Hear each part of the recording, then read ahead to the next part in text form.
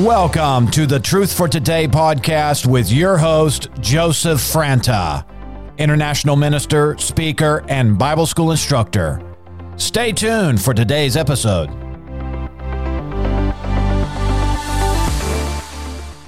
Welcome to Truth for Today. I'm Joseph Franta of Joseph Franta Ministries, and we're going through the book of Ephesians. If you've not yet checked out our website, www.josephfranta, F-R-A-N-T-A, ministries, plural.org. Check it out. All these podcasts are archived on our website. They're very easy to access, and you can access the whole book of Ephesians if you like, or just certain selected podcasts. But we are now going through the 5th chapter of the book of Ephesians. This is a tremendous work of Paul. It's one of his prison epistles to a tremendous church in Ephesus, one of the greatest churches he founded. And some historians believe there was over 50,000 people. We're going to go right back into where we left off. And we were talking about marriage. Marriage between a man and a woman is a picture of Christ and the church, and we kind of went through that in verse 22 through 27. And I'm going to pick up in verse 28. So husbands ought also to love their own wives as their own bodies.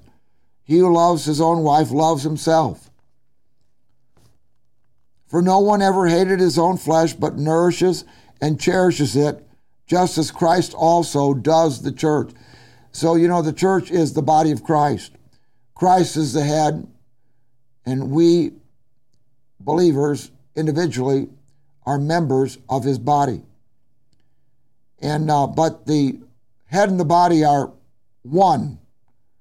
We're not two separate people, or two separate entities, Christ and his church are one. We're one body. Be a pretty funny body if it didn't have a head. So Christ is connected to his body, and the body is connected to the head, Jesus Christ. So, as we go on here, verse 30, because we are members of his body. I'm so glad I'm in the body of Christ and I'm a member of the body. I have a place, I have a function that God has ordained for me to fill and to function in. And he has a place and a function for you in the body of Christ. If you're a Christian, he has ordained a place, a position, and a function for you in the body. You need to find out what it is that'll fulfill your life, enhance your life, and show you your destiny in God. Okay, verse 31. For this reason a man shall leave his father and mother, it's a quote out of Genesis, and shall be joined to his wife, and the two shall become one flesh. We're talking about physical marriage here, that a man and a woman, when they're married, become one flesh, they become one. Verse 32, this mystery is great, but I'm speaking with reference to Christ and the church. So the church is married to Christ. Christ is married to his church, the body of Christ. We're one. You can't separate us from Christ. That's why Paul said in Romans, nothing can separate us from the love of God in Christ Jesus our Lord. Why can't we be separated? Because we are one body with Christ. And you can't separate the body from the head.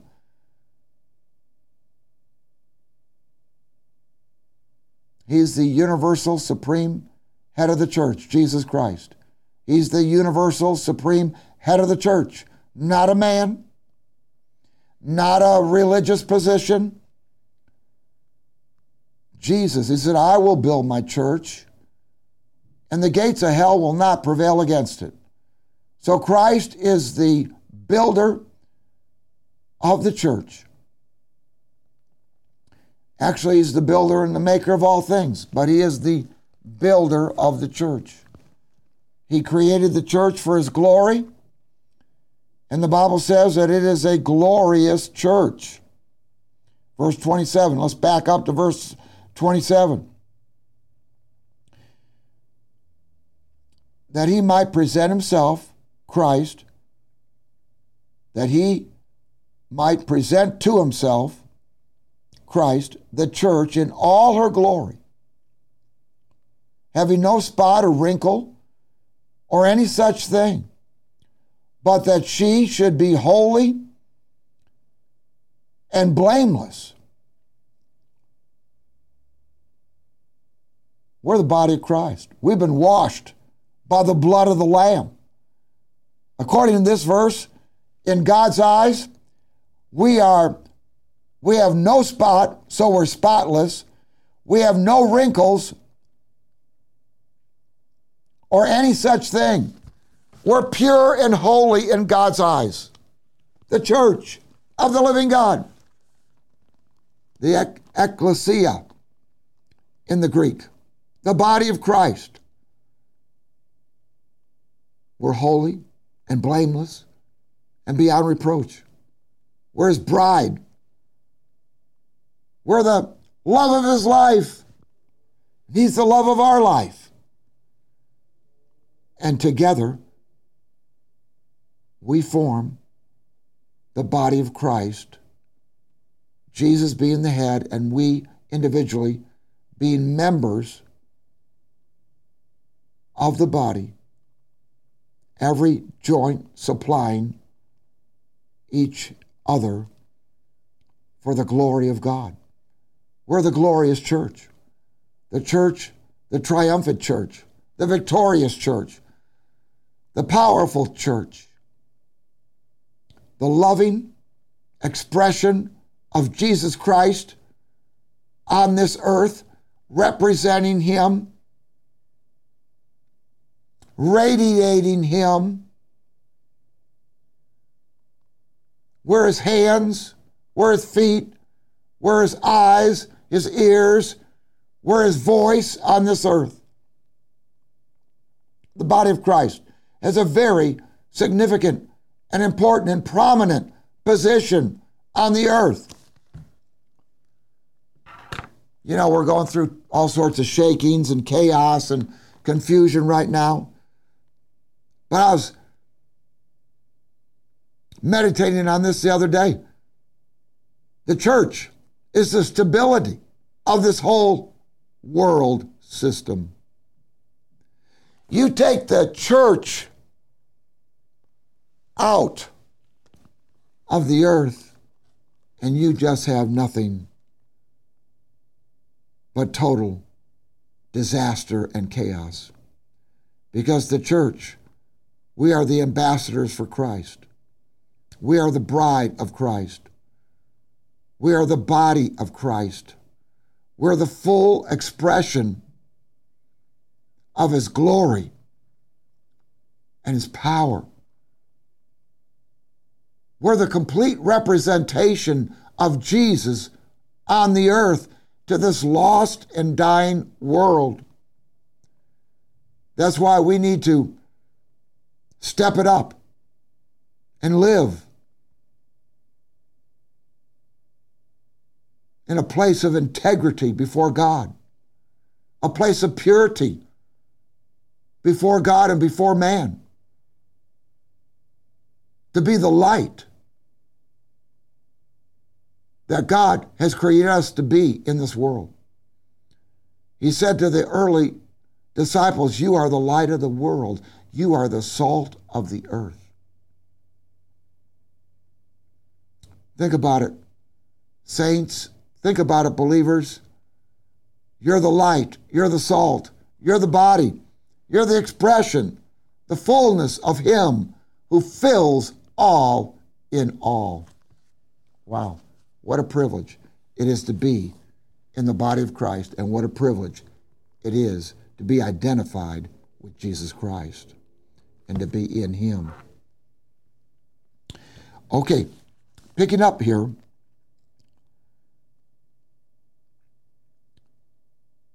verse 31, for this reason a man shall leave his father and mother and shall be joined to his wife, and the two shall become one flesh. This mystery is great about marriage, but I'm speaking with reference to Christ and the church. Can't separate the church from Christ. Can't separate Christ from the church. Nothing can separate us, it says in Romans 8, from the love of God, which is in Christ Jesus our Lord. Verse 33, nevertheless, each individual among us also is to love his own wife, even as Christ, let me go over that again. Nevertheless, each individual among you also is to love his own wife, even as himself. That'll take care of selfishness. And the wife must see to it that she respect her husband. So a lot of this religious teaching about marriage and the place of the husband and the wife, and the husband is in a place over the wife, and the wife is to do this phony submission to her husband under fear of his control. It's not God. It's not what this is teaching. In fact, in Peter, we could get into it, but I don't have time. I'm trying to finish up some things here. But Peter says that we're both, husband and wife, co-heirs or heirs of salvation and eternal life through Jesus Christ. We're co-heirs, it says. We're co-heirs. Sounds like equality to me, doesn't it? It's not one over the other. It's both together moving forward in God's destiny for your life and your marriage. Husbands, love your wives and respect them and serve them. You may not understand everything about women. I do not. But you know what? You can understand the love of God, and you can demonstrate it every day of your life to your wife. And wives, love your husbands. Respect them. Encourage them. Lift them up. You may not understand everything about men. I don't think anybody does. But you know what? You understand the love of God in Christ Jesus our Lord. So love one another, cherish one another.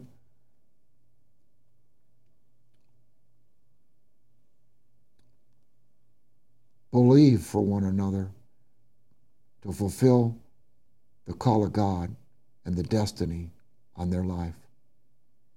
Work together in peace, and you'll see prosperity in your home and in your finances, husbands and wives. A lot of times, strife is the one thing.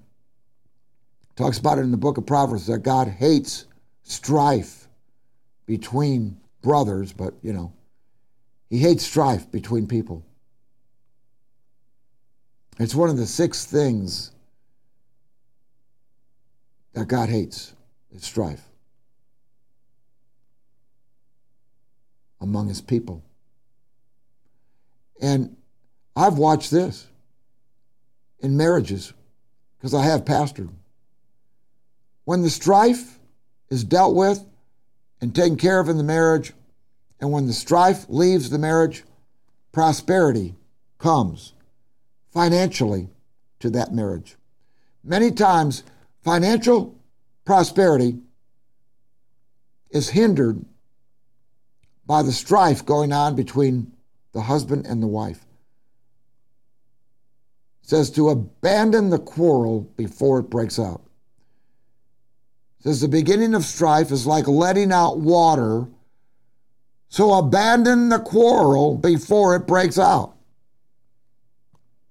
You husbands and wives, you know what I mean. Abandon it. Walk away from it. Muzzle your mouth and your emotions and get free from strife, and you'll see your marriage will be like a watered garden of fresh water. It'll be a refreshing relationship, and you will see financial prosperity as you never have experienced it before. God's hand and blessing will be on your finances. Okay, now we're going to go. God loves marriage, by the way. It's his idea. It's what he created. To create the family. I have to mention that. Marriage and the family is the most precious institution on the face of the earth. I don't even like to call it an institution, but I mean, it's the greatest plan that God had for man and woman on the face of the earth. To not only love each other their whole lives, but to produce children that they can educate, train, teach in the ways of God, and see them become princes and princesses on the earth for God. You say, why do you use that word? Because it's in one of the Psalms. In other words, extremely successful and influential on this earth. Oh, thank you, Lord. Thank you for my marriage, Jesus. I love my wife. She's such a blessing to me. She's taught me many things that I needed and given me a lot of good instruction that I needed. Helped me along the way to get to where I am now. And I'm far away from where I need to be, but at least I'm not where I was. In Ephesians chapter 6, wow, picking up here on family relationships, verse 1, children, obey your parents in the Lord, for this is right. Children, don't hide things from your parents. Be transparent with your parents. They're God-given to help you, train you, love you, cherish you, guard you, defend you, protect you and your life, so you can be all that God has created you to be. Honor your father and mother, which is the first commandment with a promise, so that it may be well with you and that you may live long on the earth. What a promise. Honor your parents. That means respect them. Thank God for them. Help them as they get older. Don't be bitter. No one's perfect. They may not have been perfect parents. Do you know anyone who is? Are you? No one's a perfect parent. We all make mistakes, but however, dwell on the good things. The Bible says, dwell on what's good and lovely, what's pure and lovely, and excellent and worthy of praise. You know, I loved my parents. They're both passed on. They're both in heaven, thank God. My father, my mother were tremendous examples. Trained me, sacrificed for me to go to certain schools, and I mean, they trained me. My dad loved Jesus. My mom loved Jesus. Were they perfect? Oh, no. Was I their son perfect? Oh, no. Did I have to forgive them sometimes? Oh, yes.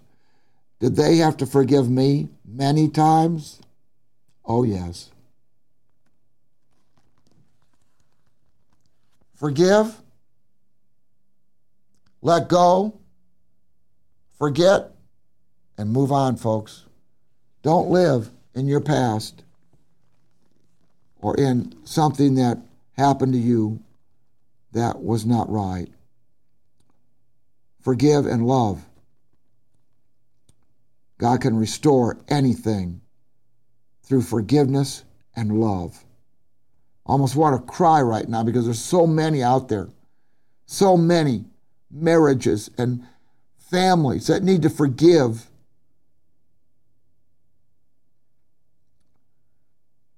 And need to purpose to love each other. Not hold grudges and resentment for this and that. If Jesus forgave you, so also should you forgive them. You know, we went over this, but I'm going to turn back to it real quick. In Ephesians 4, it says, do not grieve the Holy Spirit of God. 4:30. Ephesians 4:30, do not grieve the Holy Spirit of God, by whom you were sealed for the day of redemption.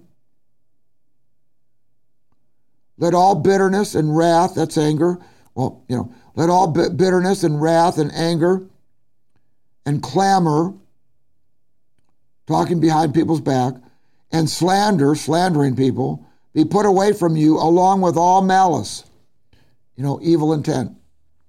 Well, trying to get back. Evil for evil. God says don't do it. Don't give evil for evil, but instead give a blessing. Verse 32, but be kind to one another, tender-hearted. Tender-hearted. Tender-hearted. Where's your heart? Be kind to one another, tender-hearted, forgiving each other, just as God in Christ also has forgiven you. We should never hold a grudge. We should never have bitterness, resentment for something someone's done to us. That's not Christ-like. Don't live out of hurt emotions, hurt memories, wounds and bruises, and putrefying sores, it says in the book of Isaiah chapter 1. Live out of a heart of compassion. Be tender-hearted. Forgive, forget, let go, and move on. You don't have time. Life is too short to hold on to things that you should never have to hold on to. Let go. Let God. Trust God. Live in peace with all men as far as it depends on you. Right. Tears are almost coming to my eyes. Honestly, I see out there, and I want to pray right now for the families. If your family's been broken, if your family's been divided, separated by whatever sins or whatever things transpired in the past, in the name of Jesus, I pray for healing right now. For families, for husbands, for wives, for parents, for children, for sisters, for brothers. I pray for healing to come into your heart, to make it soft and tender, so you can forgive even those that have really offended you and hurt you deeply. Right now, in the name of Jesus, forgive them. Make a decision, a quality decision, to forgive those that have hurt you, wounded you, offended you, said evil about you. Forgive. Right now, in the name of Jesus, through the power of God, by the grace of God, you can do it. You can do it. Just make the decision to do it, and God's grace will fill your heart to do it. Say, I'm going to forgive my mom. I'm going to forgive my dad for whatever they did to hurt me. I'm going to forgive my brother or my sister or myself. Whoever hurt me, I'm going to forgive them completely. I'm setting them free today. I'm letting go of this bitterness and resentment and unforgiveness. I choose Jesus over unforgiveness. I choose Jesus over resentment and bitterness. I choose Jesus over bad memories, over wounds, hurts, bruises. I choose Jesus. And I release healing right now. Say it out of your mouth. I release healing and forgiveness toward my mom, toward my dad, toward my sister, toward my brother, toward any friends that hurt me, any boyfriends, any girlfriends.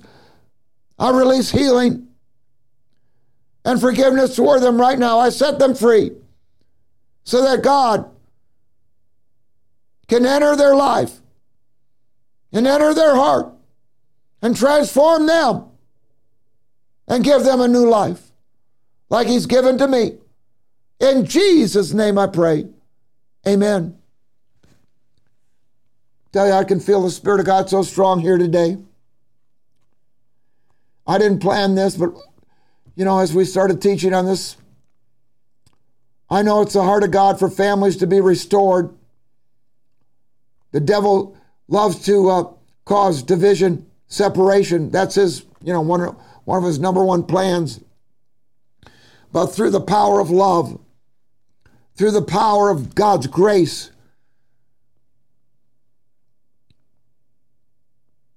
you can destroy the devil's plan and you can obtain God's plan for your family, which is love, harmony, unity, peace, and prosperity.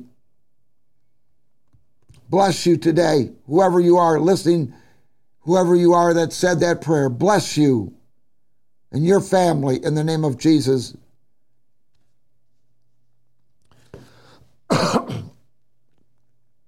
God's got a plan much greater than man. God's got a plan that will stand. God's got a plan that will prosper. God's got a plan that will unite and not be divisive and fight. God's got a plan for every man, woman, child, every family, and a destiny of prosperity for every person on the face of this earth to bring success and peace and joy where there's been hurt and pain. In Jesus' name I pray. Amen. All right, now, verse 4, fathers, do not provoke your children to anger, but bring them up in the discipline and instruction of the Lord. Parents, take control of as much as you can, of your children's education. And then it says, verse 5, slaves, be obedient to those who are your masters according to the flesh, with fear and trembling in the sincerity of your heart as to Christ. Well, that's talking about that culture in that day. Not by way of eye service as men pleasers, but as slaves of Christ or servants of Christ, doing the will of God from the heart. This is the whole purpose of this. Learning to do the will of God from the heart. Bible says, my son, give me your heart. That's what God wants. My son, give me your heart, and let your eyes observe my ways. God sees your heart.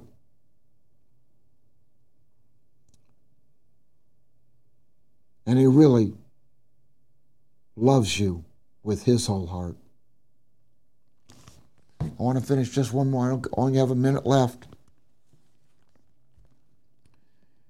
With goodwill. Oh, let's have goodwill.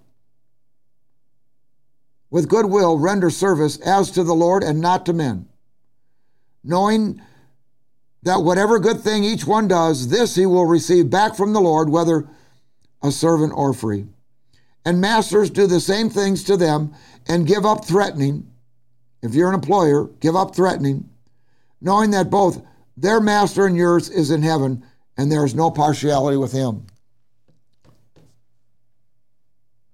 The bottom line is operate in God's love.